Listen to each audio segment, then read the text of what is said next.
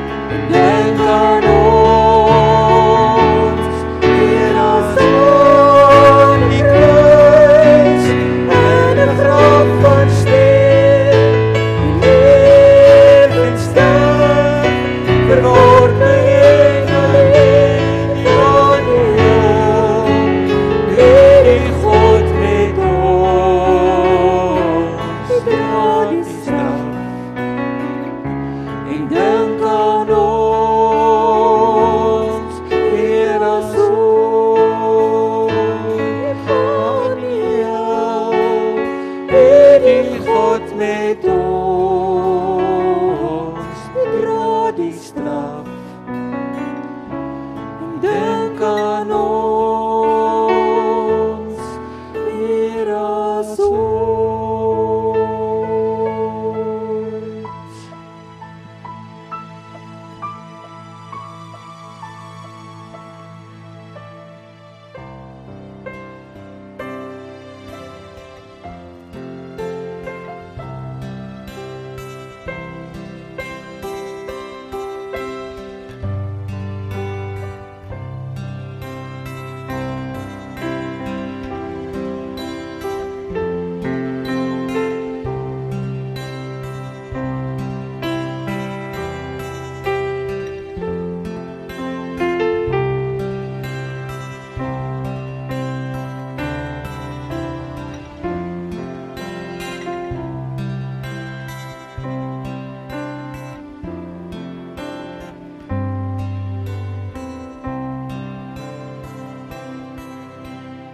Jesus rots vir my geslaan, laat my nie verlore gaan.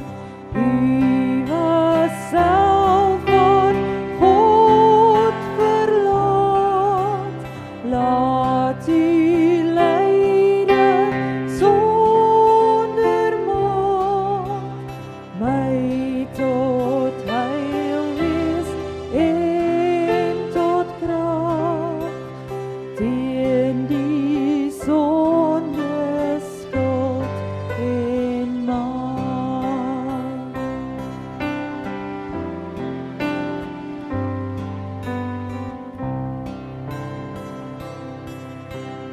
En ek self, wat kan ek doen om my sonde te versoen? Sou my hart met ywer gloei, sou my trane ewig vloei, nog gebede, nog gebed, kan my red eer U alleen.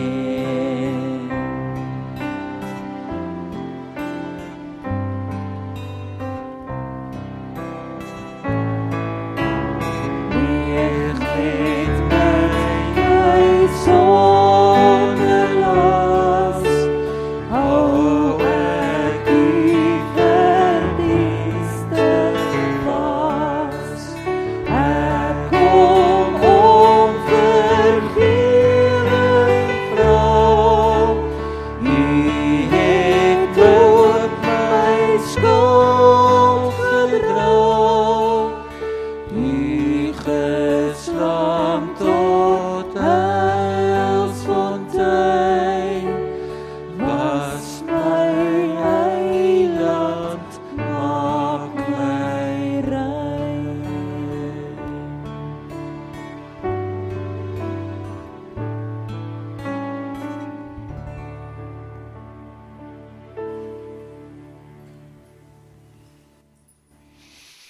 Here Jesus, ons is dankbaar dat ons vanaand saam as 'n geloofsfamilie U woord kan oopmaak. Ons is dankbaar dat ons 'n storie het oor U wat lewendig word, die oomblik wat ons dit begin lees. Ons is dankbaar dat hierdie waarheid, U is die rots wat vir ons geslaan is, vanaand weer opnuut ontdek kan word, bestudeer kan word en waardeer kan word. Dankie Here, dat U vir ons sondes betaal het. Dankie dat ons as vrygemaakte, geliefde kinders van U vanaand hier kan sit. Ons wil vir 'n oomblik, Here Jesus, ons oë instel op die storie. Ons wil hom weer stuk vir stuk kyk, sodat ons weer die betekenisvolheid daarvan kan ervaar en kan ken. Ons wil in verwondering staan, Here Jesus, oor die pad wat U vir ons gestap het. Maak U woord lewendig, soos wat ons dit nou lees. Heilige Gees, werk in ons, vorm ons, hou ons leerbaar in hierdie tyd. Breek asseblief die mure om ons harte af, as daar mure is. Doof asseblief die geraas om ons uit, as daar geraas is. Here, mag ons vanaand weer opnuut ervaar wat 'n wonder dit is wat U vir ons gedoen het om hierdie pad eindtyd te stap. Wanneer ons die nagmaal gebruik, Here, bid ek dat ons sal proe hoe lief U vir ons is. Ons bid dit in U naam. Amen. Vriende, dink vir 'n oomblik aan iemand wat bedroef is, iemand wat benoud is, iemand wat beangs is. Dink vir 'n oomblik aan iemand wat vir jou in jou lewe 'n rots is en wat dan daai emosies ervaar. Right, so iemand na wie jy opkyk, iemand wat vir jou 'n stukkie standvastigheid bied. Dink vir 'n oomblik aan daai persoon wat bedroef en benoud en beangs is. En dink vir 'n oomblik wat dit aan jou doen wanneer jy dit sien. So ek het nou die voorreg om as 'n 35-jarige man met 'n pa groot te word wat nog steeds by my ma is, met wie ek in 'n wonderlike verhouding is. Right, so my pa is vir my nog altyd iemand wat 'n standvastigheid bied, op wie ek kan pyl trek. Rots in 'n huishouding, nee, dis hoe dit moet wees. Ek's nou 35, ek voel soos 'n kind as ek na my pa kyk, maar ek moet 'n pa wees as ek na my kinders kyk, so ek moet vir hulle ook daai standvastigheid bied. En toe ek nou dink aan, jy weet, wanneer ek al my pa ooit sien breek het of so bedroef was, toe onthou ek die aand toe sy beste chommy oom Barry oorlede was. Ek weet nie of julle daai aand kan onthou nie, maar ek onthou ek het daar gesit, ek was in graad 9 en die nuus het gekom, oom Barry was in 'n karongeluk. En net daar het ek gesien hoe my pa totaal en al breek oor sy chommy wat dood is. En ek onthou wat het dit aan my gedoen. Ek het gevoel, liewe ouers, as hy dan nou breek, hoe sal ek dit deur die lewe maak? Jy weet, dit was amper 'n verrassing om te sien hoe hierdie persoon wat jy dink so groot is, ek meen, in graad 9 was ek nie baie groter as wat ek nou is nie, kom ons face dit nou maar hierdie persoon wat so groot is en so sterk lyk vir jou, jy weet, in 'n oomblik so benoud en so bedroef kan wees. Dink vir 'n oomblik, wat al met jou gebeur het, wie dit ook al was, en wat ook al die ervaring was.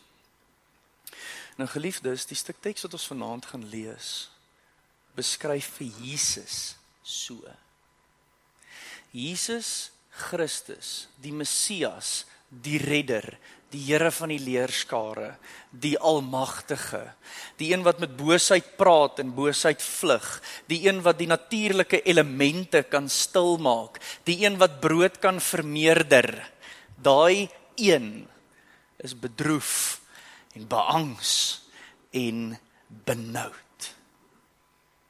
Dis rof om dit so te sien. Dis 'n vreemde ervaring. Ek meen vir my as 'n graad 9 sien om te sien hoe breek my pa was taaf. Nou lees ons vanaand die teks saam as gelowiges en ons sien hoe breek ons Here. Letterlik. Hoe breek hy? Die evangelies, Matteus, Markus, Lukas, Johannes, is biografieë oor Jesus, dit is so. Dit is stories oor Jesus, dit is so. Maar dit is geskryf, vriende, sodat God homself aan ons kan openbaar deur sy seun Jesus Christus. Dis 'n openbaring. Dit leer vir ons iets, dit maak vir ons iets oop. Dit bring ons tot 'n nuwe verstaan. En dink nou vir 'n oomblik aan in die evangelies, nê? Ons leer vir Jesus ken as die gehoorsame een. Ons leer vir Jesus ken as die vasbyter. Ons leer vir Jesus ken as die vriendelike een. Ons leer vir Jesus ken as die een wat nooit jaag nie, maar hy kry jare se werk gedoen. Het julle al ooit daaraan gedink? Nee, dis net 'n side note.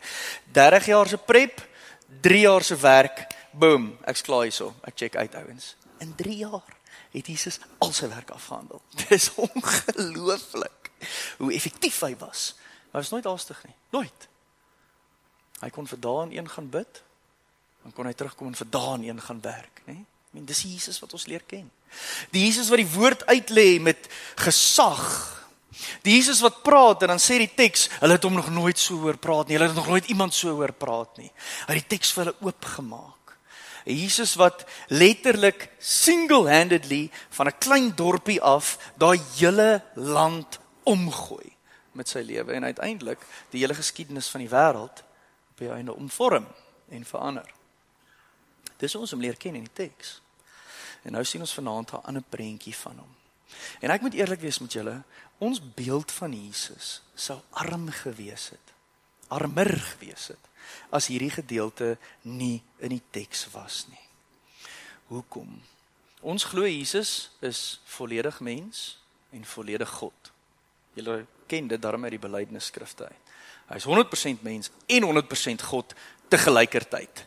Probeer dit so 'n bietjie verduidelik vir jou 6-jarige. Dis waar ons nou op hierdie stadium is. Ons gaan moeilik hier net om te verduidelik. Totdat ek hierdie stuk teks gelees, toe besef ek, wag, hierdie stuk teks beskryf vir Jesus so mooi as volledig mens. En julle sal sien vanaand volledig mens soos ek en jy, wat oorweldig word, wat swaarheid, wat nie kan sien om te doen wat ons moet doen nie. En ons sien hom volledig God. Want aan die einde van vanaand se storie sal julle sien dat dit knak hom nie. Dit knak hom nie. Hy's benoud en hy's beangs en hy's bedroef, maar hy breek nie. Hy staan op, hy kyk vorentoe en hy maak klaar wat hy gekom het om te doen. Dis 'n ongelooflike stuk teks. Maak vir my jou Bybel oop by Matteus 26. Ons gaan lees van vers 30 af tot by vers 46, alles so op een slag. Dan gaan ek vir julle 'n klomp foto's wys om ons net so 'n bietjie in die game te kry. En dan gaan ek die teks uitlê en ons gaan nagmaal gebruik en ons is hier uit. Kom ons lees die teks, Matteus 26 vers 30. Nadat hulle die lofsang gesing het, het hulle uitgegaan Olyfberg toe. Na wat? Nadat Jesus en sy disippels geëet het. Nadat hulle die pasgamaal geniet het. Nadat hy die nagmaal ingestel het. Nadat hy 'n nuwe verbond met hulle gesluit het. Ek sal nou weer daarby uitkom. Het hulle opgestaan en hulle is Olyfberg toe. Ek sal nou vir julle wys hoe lyk dit daar. Toe sê Jesus vir hulle: "Julle almal sal my vannag nog in die steek laat." Dis 'n bammer. Ons het nou regtig lekker geëet, nou drop Jesus hierdie in. Daar staan immers geskrywe: "Ek sal die herder doodmaak en die skape van sy kudde sal uitmekaar gejaag word. Maar nadat ek uit die dood opgewek is, sal ek julle vooruitgaan na Galilea toe." Daarop het Petrus vir hom gesê: "Al sal hulle u ook almal in die steek laat, daar is haar kiet daar, ek sal u nooit in die steek laat nie." Toe sê Jesus vir hom: "Dit verseker ek jou, vannag nog, Pieter, voordat die haan kraai, sal jy my 3 maal verloon." Petrus sê vir hom: "Al moet ek saam met u sterwe, ek sal u beslis nie verloon nie." Maak 'n merkie daar, ons gaan nou terugkom sien toe. Al die ander disippels het ook so gesê. Daarna kom Jesus met sy disippels by 'n plek met die naam Getsemane, Gatshemanim in Hebreëus, die tuin van olywe, of die plek waar olywe stikkend gedruk word, was baie betekenis in die naam. En hy sê vir hulle: "Sit hier terwyl ek gaan bid." Hy sê vir Petrus en die 2 seuns van hy het vir Petrus en die 2 seuns van Zebedeus saamgeneem. Toe het hy bedroef en beangs geword en vir hulle gesê: "Ek voel doodsbenoud. Bly hier en waak saam met my." Daai selfde woord doodsbenoud het ek nou gelees in Psalm 42, vertwyfeld. Ek sal nou weer terugkom sien toe. Hy het 'n entjie verder gegaan en daar gekniel met die gesig teen die grond. Dit is nie 'n casual gebed nie. En gebid: "My Vader, as dit moontlik is, laat hierdie lydensbeker by my verbygaan. Moet nogtans nie doen soos ek wil nie, maar soos U wil."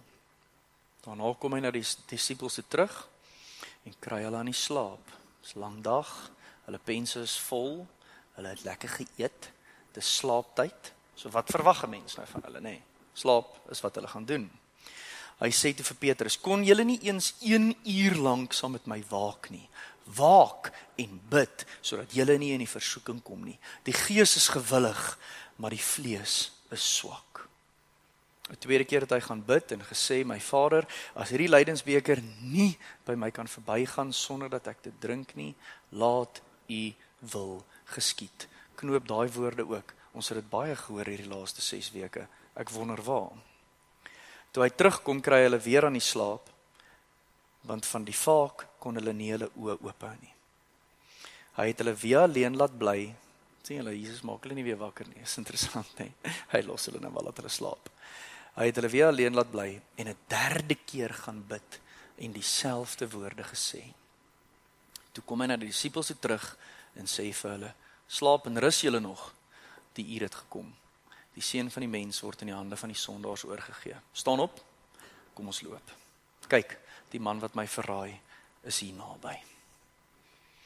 Net tot daar vanaand. Ek wil vir julle 'n paar prentjies wys, dat ons self net gou hierso kan oriënteer. Hierdie is 'n foto van Jerusalem, is geneem in 2014 deur my goeie vriendin Rihanna Jackson. Ek en Marie het seker 2 mense van haar afgestaan. Hierdie is bo op die Olyfberg. Dis aan die ooste kant van Jerusalem. So ons is besig om in 'n westelike rigting te kyk. Daarso sien julle die Dome of the Rock, dis waar die tempel gestaan het in die Ou Testament en waar die tempel gestaan het in Jesus se tyd en waar die tempel op die einde verwoes is. So hierdie groot oostelike muur wat jy sien, was eintlik die muur van die tempelhof gewees back in the day. As jy nou so kyk, daai straat wat jy sien, linksbo, loop so in 'n suidwestelike rigting. Ek is eintlik nou nogal in die versoeking om te sê, en by Gordonia, nee, voel dit nie vir julle asof ek 'n weerman is nie. So daar in 'n suidwestelike rigting, het Jesus en sy disippels geëet, en net so bo hierdie valleitjie, was die hoëpriester se huis. So dink nou gou vir 'n oomblik, en Getsemane sit hier regs onder, waar jy tans 'n hoogdrukstelsel sal sien. Okay, ek's nou klaar met die grappies. So hierso sit Getsemane regs onder, in die Kidron-vallei. Hierdie Kidron-vallei loop so aan die kant teen die ooste van Jerusalem af, en hy kom dan bymekaar met die Hinnom-vallei, wat in 'n oos-wes rigting loop. Okay? In die Kidron-vallei sit Getsemane, en Jesus hulle daarso in 'n suidwestelike rigting geëet. So ouens, ons praat hierso van 2 kilos. 2-3 kilos. Is waar hierdie hele storie afspeel. So Jesus het letterlik gegaan van daar af. Hulle het gestap. Jy stap seker 15 minute 'n kilo as jy 'n Jerusalem Cruiser leer visie plakkie dra. En hulle het so 15 minute afgestap tot hierso. Hierso is waar die hele gebeure afgespeel het wat ek nou net vir julle gelees het.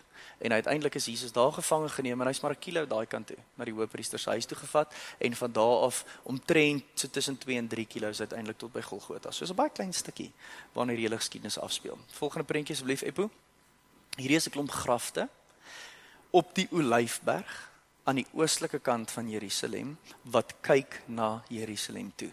Nou, ek gaan nie vanaand vir julle sê waarvoor dit is nie, maar ek wil hê julle moet môre tydens die kruisiging bietjie die Matteus verhaal gaan lees, en dan sal julle sien hoekom ek dit vir julle wou wys. Daar staan iets wat gebeur met die grafte, is fascinating. Ek wil dit nou net vir julle wys dat daar is actually grafte, en dis die rede hoekom dit in die teks is. Volgende een asseblief. Hierso is die tuin van Getsemane, of Gethsemanim, daai is 'n Latynse naam vir die tuin van Getsemane. En dan die volgende een asseblief, Epo. Hier is hoe dit lyk. So is 'n plek vol olyfbome. Seker so 200 olyfbome daar. Van daai olyfbome is baie oud. Ek vermoed hierdie een is so 500 jaar oud. Dis hoekom Rihanna hom afgeneem het. Hy's oud en hy's baie groot, maar dis hoe dit daar lyk. So mense daar uitgekamp, natuurlik as jy onder 'n boom lê, dan dou jy nie nat nie. En natuurlik kan jy jou olyf chow as jy wil. Ouens, ek beloof julle net, hierdie is nou nie jou de Oudewerf kloof ingelede olywe nie. Ek het een van hulle geëet. Hulle is nogal wild. Hulle is wild. Maar dis 'n wilde olyfboom met die aard van die saak, maar dis hoe dit lyk daar. So dis waar Jesus gebid het. En dan in hierdie tuin van Getsemane is daar 'n kapel, en in die kapel is daar hierdie stukkie kunswerk, as jy net vir die laaste prentjie kan wys, wat ek dink nogal amazing is. Daai is nie 'n tafelgebed nie, ouens. Daai is iemand wat homself totaal en al voor die Here neerlê en van die Here smeek en die Here tot hulp roep. Natuurlik is dit 'n stuk kunswerk wat hierdie gebed van Jesus mooi uitbeeld. Okay, vir nou net dit. Dankie Epo, ek het heeltemal te veel tyd gebruik. Nou moet ek wikkel om deur die teks te kom. So, dis waar hierdie verhaal afspeel. Hoekom lees ek hierdie verhaal? Ons moet 'n paar goeters van Jesus raak sien. Die eerste een is, dit wat vir Jesus voorlê, is besig om hom te oorweldig. Hoekom? Want hy moet gehoorsaam wees daaraan, want hy is gestuur om dit te doen. Hy kan nie nou kies om uit dit uit te kom nie. Hy kan nie dit sommer net los nie. Jesus voel so oorweldig hierdeur, dat hy actually sy naaste pelle, want Petrus, Johannes en Jakobus, die 2 boeties, was Jesus se naaste pelle. En hy vra vir hulle, ouens, doen hierdie saam met my asseblief. Ek is besig om doodbenoud te voel. Nou, dit is baie moeilik vir my en jou, om daai gevoel wat Jesus daai aand gehad het, enigsins te kan indink, nee? Die beste manier wat ek het om daaroor te dink, gaan net vir 'n oomblik saam met my, is die aand voordat ek Kamerads hardloop. Daar's iets wat binne in jou lyf gebeur, die aand voor Kamerads, of as jy al die Cape Epic gery het, of die Agus, of wat 'n reis jy ook al gedoen het, as jy al ooit in jou lewe iets endurance gedoen het. Daar's iets wat gebeur die aand voor Kamerads, wat jy besef, liewe ouers, ek gaan môre brul. Ek weet dit. Ek weet dit nou. Dis asof jy verloor heeltemal jou gewig in jou lyf en jy word jelly. Jy's baie opgewonde daaroor en jy het jou nommer en jy maak jou wesie reg en jy pak al jou goos en almal se port en almal se boodskappe en jy post jou nommer as jy wil. Maar daar kom hierdie oomblik wat jy besef, "Jesus, ek gaan swaar kry môre. Ek gaan môre brul." En dan raak jy alles draai binne in jou mond word droog, jy kry hoendervleisie agter jou ore. En dis vir 'n ultramarathon waarvoor ek actually voorbereid is en wat ek weet ek gaan lekker hardloop en ek gaan op die einde medalje kry. So dis 'n metafoor wat werk, maar hy werk ook nie heeltemal vir dit wat Jesus op daai aand moes voel nie. Maar dink net vir 'n oomblik aan die gevoel wat Jesus moes gehad het. Ek gaan regtig swaar kry môre. Ek gaan geslaan word, gesteek word, gespoeg word. Daar gaan letterlik spykers deur my ledemate gekap word. Knyp jouself gou so 'n bietjie aan 'n sagte vleisie en voel, nou dis seer. Dis niks teen waar die Jesus moes gaan en hy weet dit. En hy weet dit. Hoekom moet hy gehoorsaam wees hieraan? Want hy het nou net 'n nuwe verbond met sy volgelinge gesluit. Hy het vir hulle gesê, hierdie brood wat ek breek, ons gaan dan terugkom sien toe, is my lyf. En my lyf gaan môre vir julle gebreek word. Kan julle dink net hoe sweterig moes Jesus se handpalms gewees het toe hy dit gedoen het? Hy het gesê, hierdie wyn wat ek skink is die teken van my bloed en my bloed gaan vloei vir julle. So my lyf gaan breek en my bloed gaan vloei en hiermee maak ek 'n nuwe verbond met julle. Julle 'n verbond is 'n ooreenkoms waarin twee partye beloof dat hulle dit nooit sal breek nie. Dit is nie 'n kontrak nie. Daar is nie 'n get out clause nie. Daar is nie eintlik so iets soos kontrakbreek in 'n verbond nie. 'n verbond is 'n verbond waarin die prys wat jy betaal as jy die verbond breek is die dood.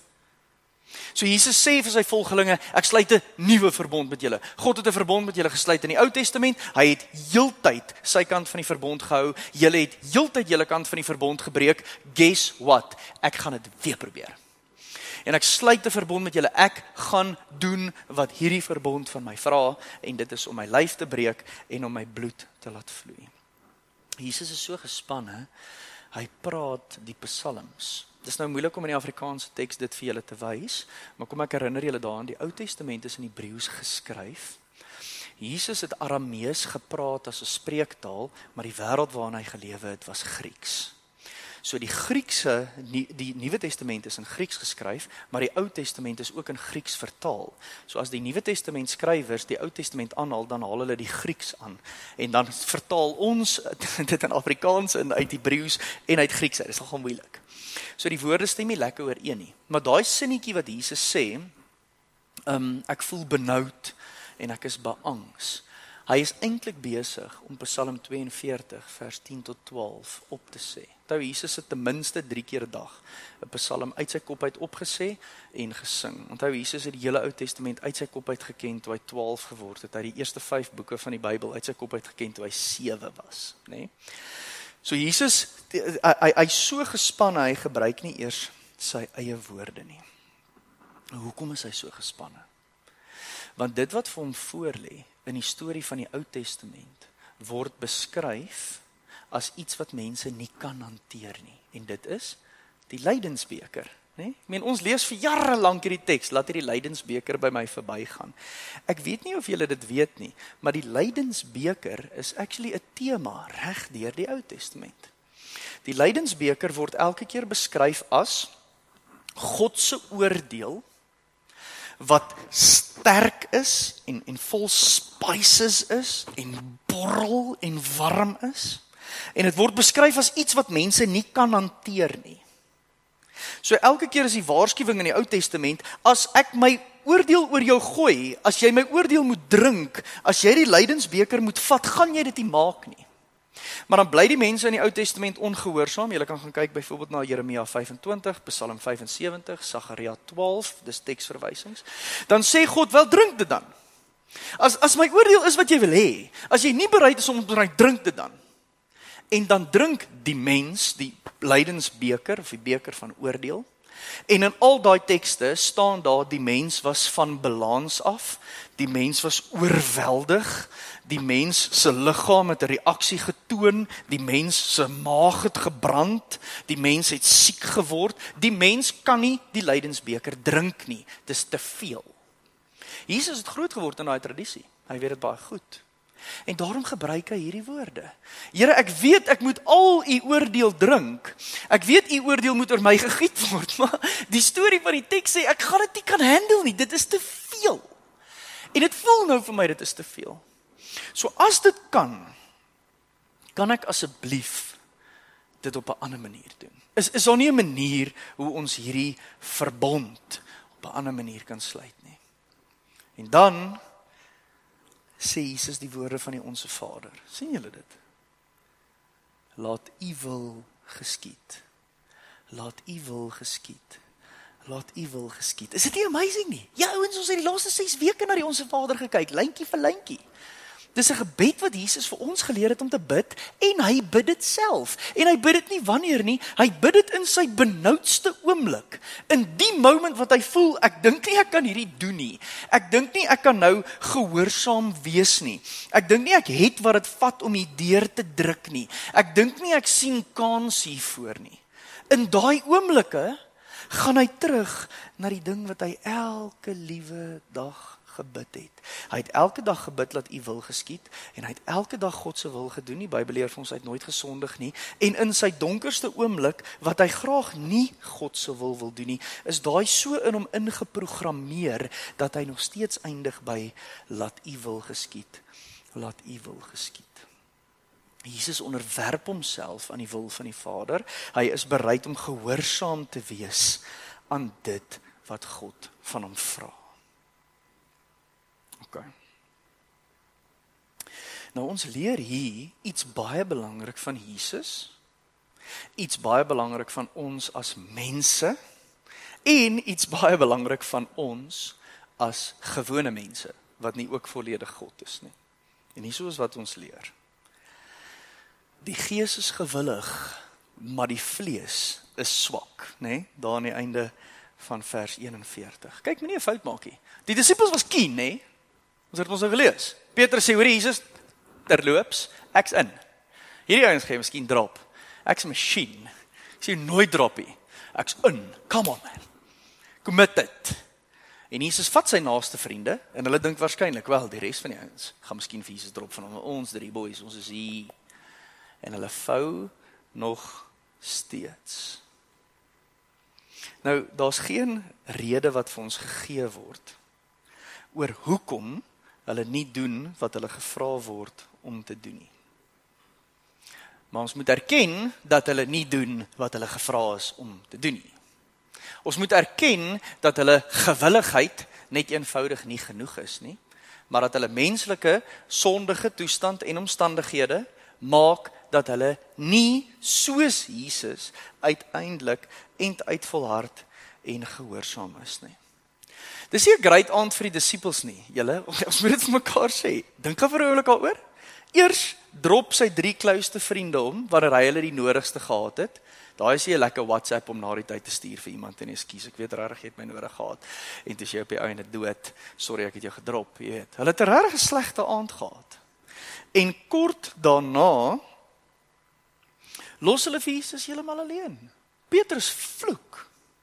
Actually, dit staan net nie so in die Afrikaanse teks nie. Ek dink daar staan uit geskerts of geswets.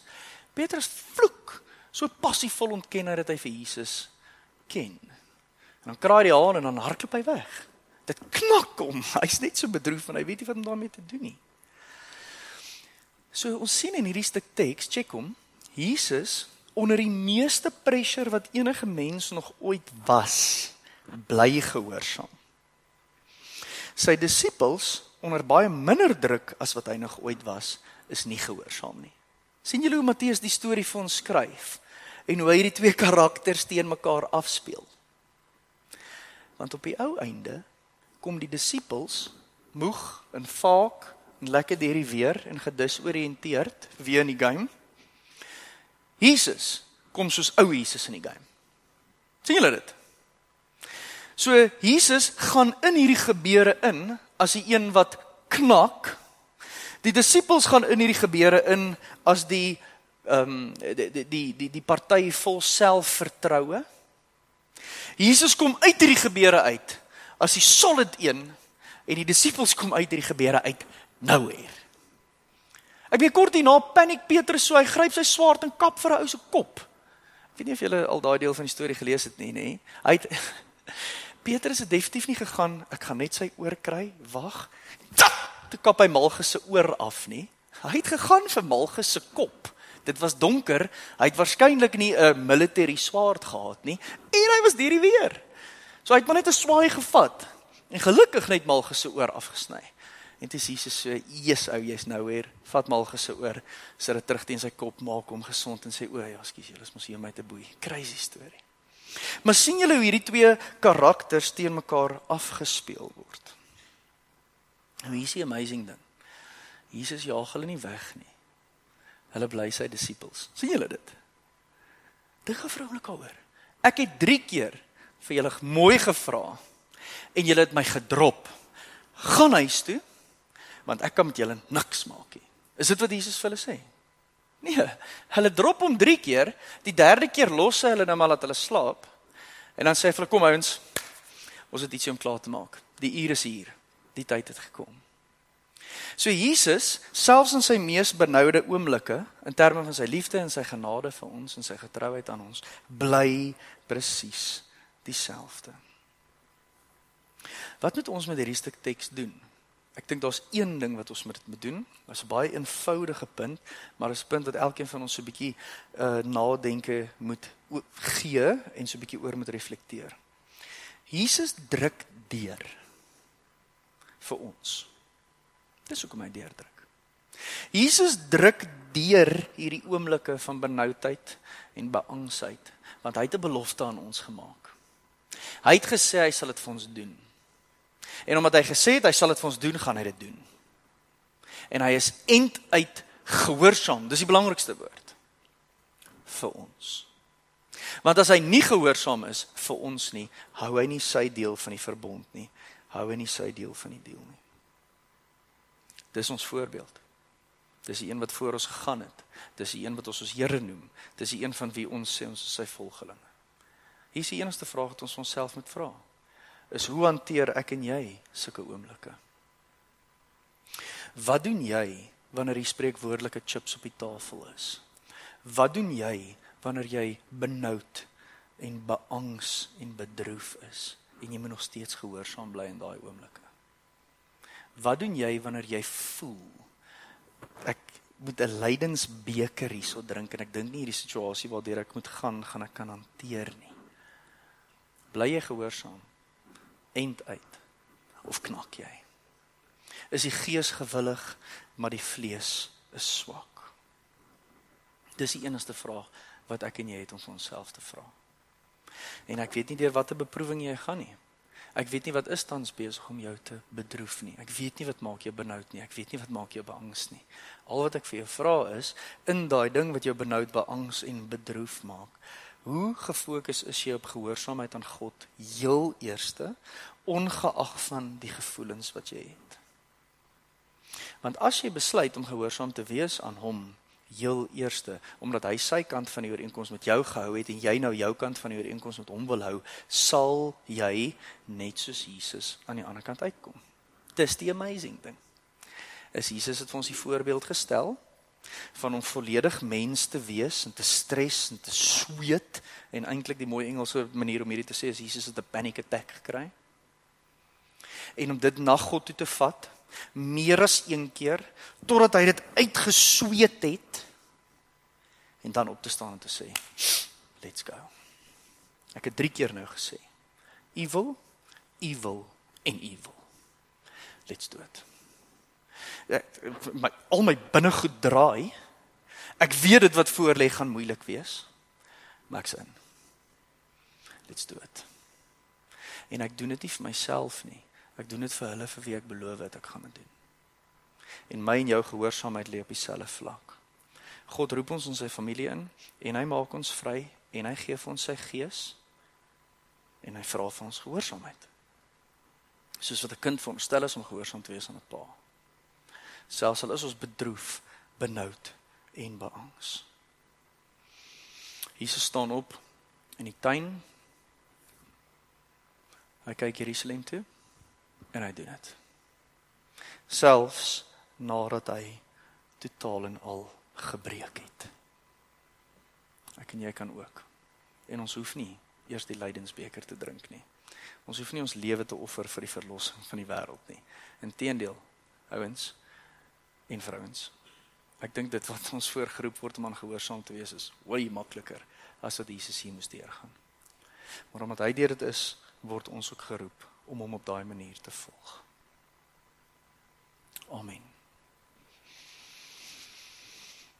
Die nagmaal vanaand is baie eenvoudig. Ek het nou net die woorde gebruik, Jesus moes deurdruk, want hy het 'n rukkie voor dit brood gebreek saam met sy disippels, en hy het wyn gedrink saam met sy disippels, en hy het vir hulle gesê, my lyf gaan gebreek word, en my bloed gaan vloei. En dis die teken van 'n nuwe verbond. Ek is op pad om reg te maak wat stikkend was. Ek is op pad om God se beloftes na te kom. Ek is op pad om getrou te wees aan julle. Ek sien julle is besig om julle nagmaal uit te haal. Doen dit asseblief. As jy nou nie nagmaal gebring het vanaand nie, is ek regtig jammer. Ek het 'n baie klein stukkie broodjie hier by my. En as gevolg van regulations kan ek nie vir jou daaglikse brood gee nie. Dis eintlik 'n shocker. Julle sal sien hoe mooi Adriana hier voorberei vir die musiekgroep. Elkeen van hulle kry 'n blokkie broodjie individueel toegedraai in 'n stukkie dikker plastiek of silofaan. Baie excited daaroor. Elkeen het hulle eie kelkie. So julle kan solank julle brood en julle wyn uithaal. En dan sal ek ons deur die nagmaal formulier vat.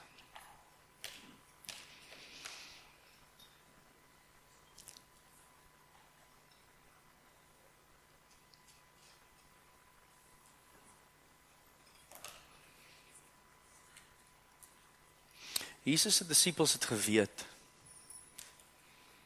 dat bloed nodig is vir verlossing. Jesus se disippels het geweet dat betaling nodig is vir sonde.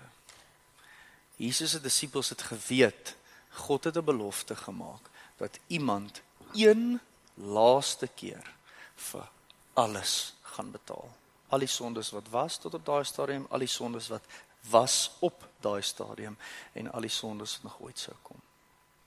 En Jesus sit saam met sy disippels terloops. Petrus was waarskynlik die oudste disipel en hy was so 15. Ander disippels tussen 13 en 12. Daar's ouens wat glo dat Didymus, Thomas, maybe 11 going on 12 was. Klomp jong seuns. En Jesus is die ou man van 33. En hy sit by hulle en hy sê vir hulle, my liggaam gaan môre vir julle gebreek word as betaling vir julle sondes. En hy vat die beker wat hulle so goed ken. Ek weet nie wie van julle kan onthou nie, ek het 2 jaar gelede het ek die paasmaaltyd hierso voor julle gedoen met al die liedere wat Jesus hulle sou sing, soos 'n gewone paasmaaltyd vir hulle. Hulle weet wat kom volgende. Elke keer as hulle die beker vat, sê hy dankie vir iets spesifiek en dan op 'n stadium en skink hy die wyn en sê hy hierdie wyn is 'n teken van my bloed wat vir julle gaan vloei. Nie die lam se bloed wat ons veronderstel is om te eet op hierdie aand nie. Dis 'n teken van my bloed en my bloed gaan een laaste keer betaal vir julle sonde. En ek en jy kan vanaand die gevolge en die verlossing en die seën wat saam met daai aand kom geniet. Julle is dit nie fascinating nie. Ons lewe in 'n ander land, ons praat 'n ander taal, ons het 'n ander kultuur, ons is 2000 jaar na al hierdie gebeure. Maar Jesus het dit vir my en jou gedoen. En ons kan vanaand deel hierin. Ek wil julle nooi om die nagmaalformulier saam met my te lees. Die nagmaalformulier is 'n herinnering aan presies wat hierdie is. En ek wil hê dat julle dit letterlik saam met my moet lees. Ek sal vir ons voorgaan. En daarna gaan Karel hulle ons deur 'n lied vat. En die lied is letterlik net bedoel om vir jou tyd te gee om te reflekteer op alles wat gesê is. As ons klaar die lied gesing het, is jy baie welkom om die brood te eet en om die wyn te drink. En dan sal ek daarna net een ding vir ons sê om die diens mee klaar te maak. En dan is die diens verby. Lees saam met my op die skerm. Hier op die tafel sien ons die brood en die wyn. Die brood en wyn wys soos vingers na die liefde van die Here. Brood en wyn is die bewyse van die Here se liefde. Die brood sê dat Jesus sy liggaam vir ons laat breek het en die wyn sê dat Jesus sy bloed vir ons oortredinge laat vloei het. As ons die brood eet en die wyn drink, sê ons dat ons dit glo. Ons sien met ons eie oë wat Jesus vir ons gedoen het en ons proe hoe lief die Here ons het.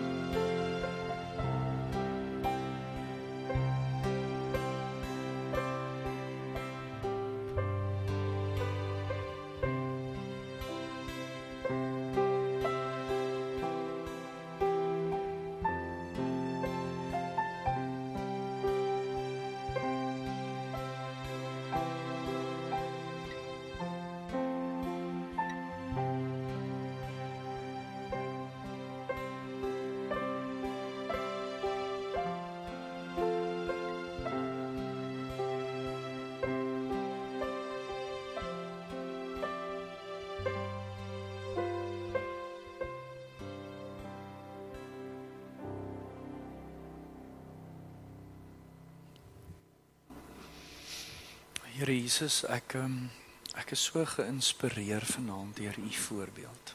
Ek is so dankbaar dat ons hierdie prentjie van U het. Ek is dankbaar dat U ook as mens bedroef geraak het, beangs geraak het en benoud geraak het. Ek is dankbaar, Here, dat hierdie storie aan ons oorvertel is. En ek is so dankbaar dat U nie geknak het onder dit nie, maar dat U besluit het om gehoorsaam te wees. En Here, ek proe U gehoorsaamheid in my mond. En soos ek die gehoorsaamheid in my mond proe, dink ek aan hoe dit my lewe totaal en al omvorm het. Die feit dat ek versoen kan wees met U. Die feit dat U Gees binne in my woon. Die feit dat U my aanvaar net soos ek is. Die feit dat U al my sondes skoon gewas het. Die feit dat ek U kan ken en dat ek bestem is vir die ewigheid saam met U. Alles omdat U in hierdie oomblikke nie gevou het nie. Ons is so dankbaar daarvoor. Ons eer U as die voorbeeld. Ons eer U as die een wat eerste gegaan het. Ons eer U as die lam. Ons eer U as ons verlosser. Dankie, Here Jesus, dat U deurgedruk het. Ek wil bid, soos dat ons deur die aand gaan, môreoggend wakker word met hierdie storie dat U die hele aand gevange was, dat U alreeds geslaan is, dat U teen sonopkoms al bebloed was, en nog 'n klomp ure daarna moes ly en die spot van mense moes verduur. Here, dring baie diep in ons harte in deur hierdie storie. Breek ons harte môreoggend vir die feit dat U moes betaal vir ons sonde. En maak ons opnuut weer, Here, dankbaar vir die feit dat U hierdie pad gestap het.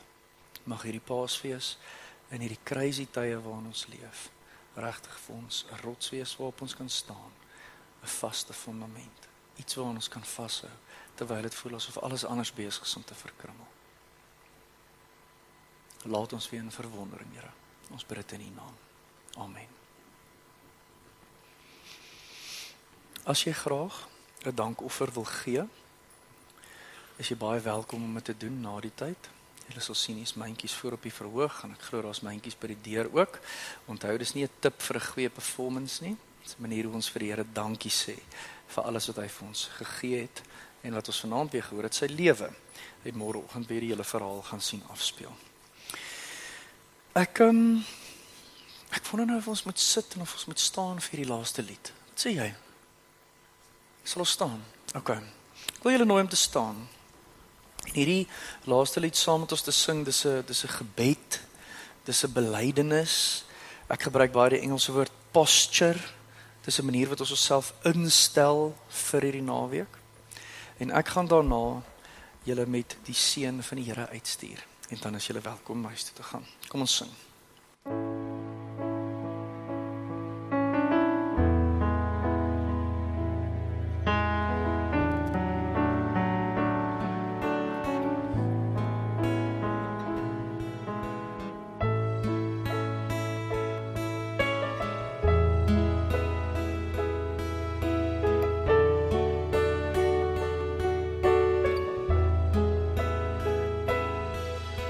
Bring alles wat ek is na U troon, o Heer. Ek lê alles wat my pla voor U voete neer. Die gejaag hier rondom my wil ek nou vergeet. Ek wil stil word hier by U, het my nooit vergeet.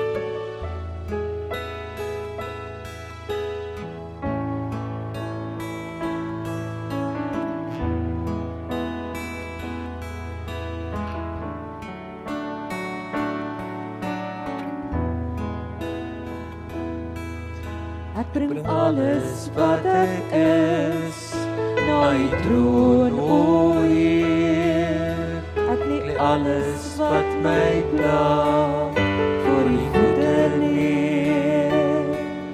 Die gejaag hier rondom my wil ek nou vergeet. Ek wil stil word hier by u, my nooit vergeet.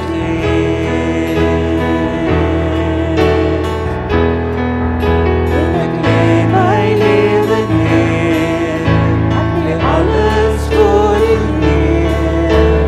Leer my hele lewe, leer my alles tot u leer. En ek lê my lewe neer, om u alleen te eer. Ek kan voluit lewe, want u is in beheer. Leer my lewe neer, ek lê alles voor u neer. Leer my hele lewe, leer my alles tot u eer. En ek leer my lewe neer, om u alleen te eer. Ek kan voluit lewe, want u is in beheer. En ek leer my lewe neer.